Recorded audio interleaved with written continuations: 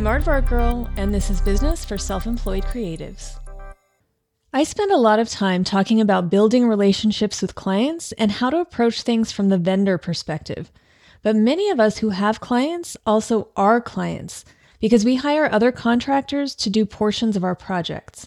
So I'm wondering how many of us put as much effort into being a good client as we expect our clients to do for us. It's that whole idea of treat others how you want to be treated. It's simple in concept, but for some reason, it seems trickier in execution. For me, I like to think I'm consistent across the board. It's important to me to treat all people well, regardless of whether they are paying me, I am paying them, or there's no money involved. Kindness is my own form of currency, and one that matters a great deal to me. I wish that sentiment was shared more often, but it seems everyone has their own way.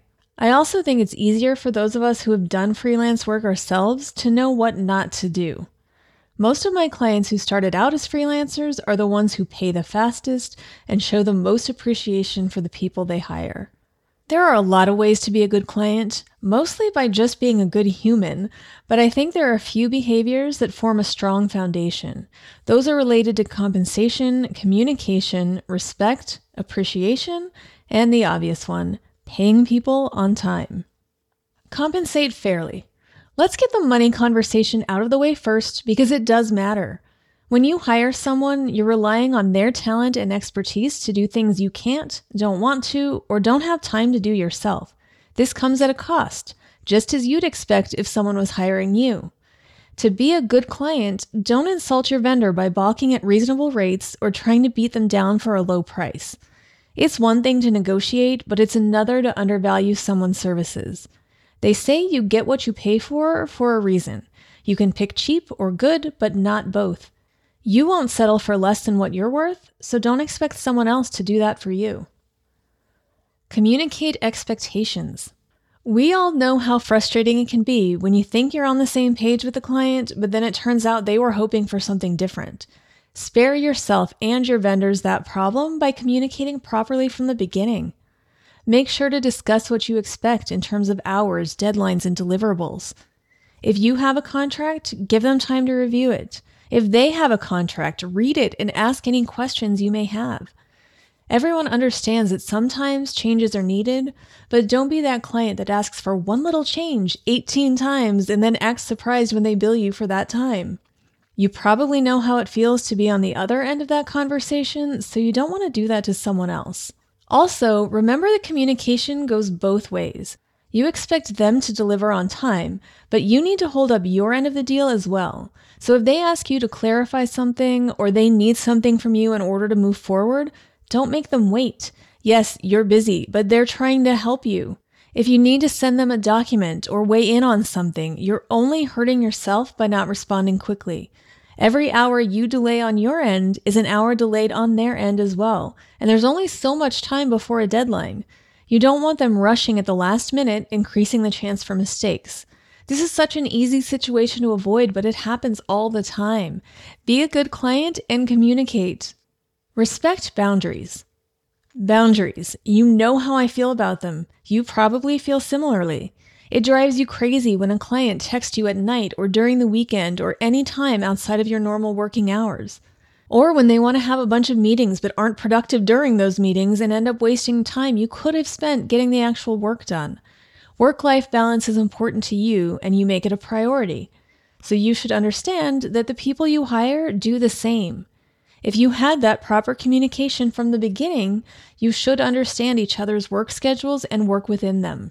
Emergencies happen, and when you have good relationships, people will be willing to help you through them. But that should never be the norm. And it shouldn't be because of what I mentioned before, that you waited until the last minute to do your part, and now you expect them to use their personal time to get things done. You chose to work with someone because of what they can do for you, so don't be the client who pushes away good people because you're difficult to work with. Express appreciation.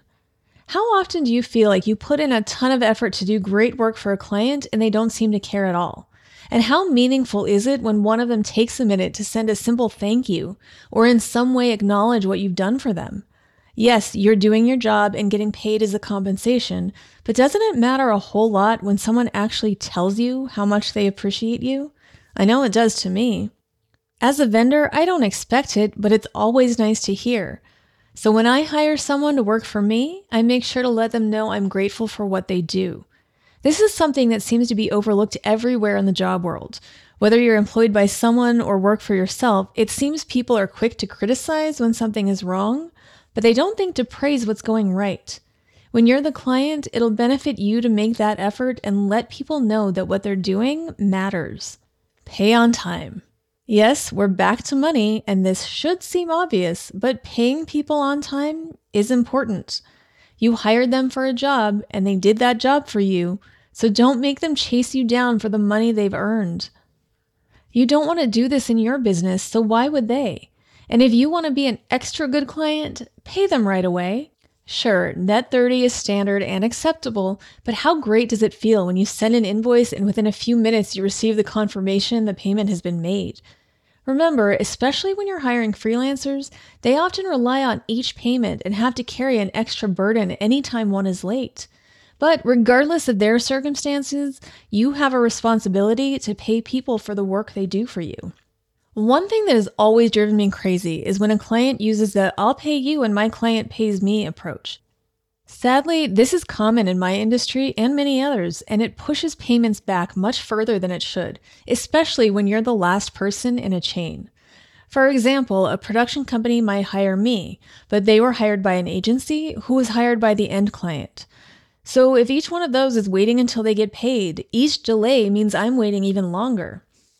Now, if I hire a voice talent and I wait until I get paid, now they're 4 tiers behind, and is it fair for them to have to wait 60 days or 90 days or longer? No. If I hire them, I'm responsible for paying them. They can't go to my client or the ad agency or Nike's marketing department and ask for their money. Their deal is with me, not with them, so I need to pay them on time.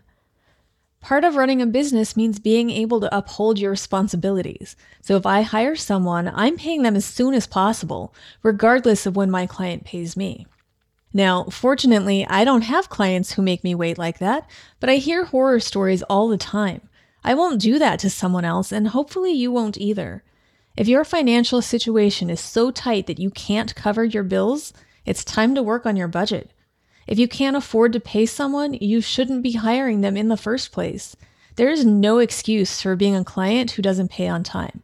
No excuse.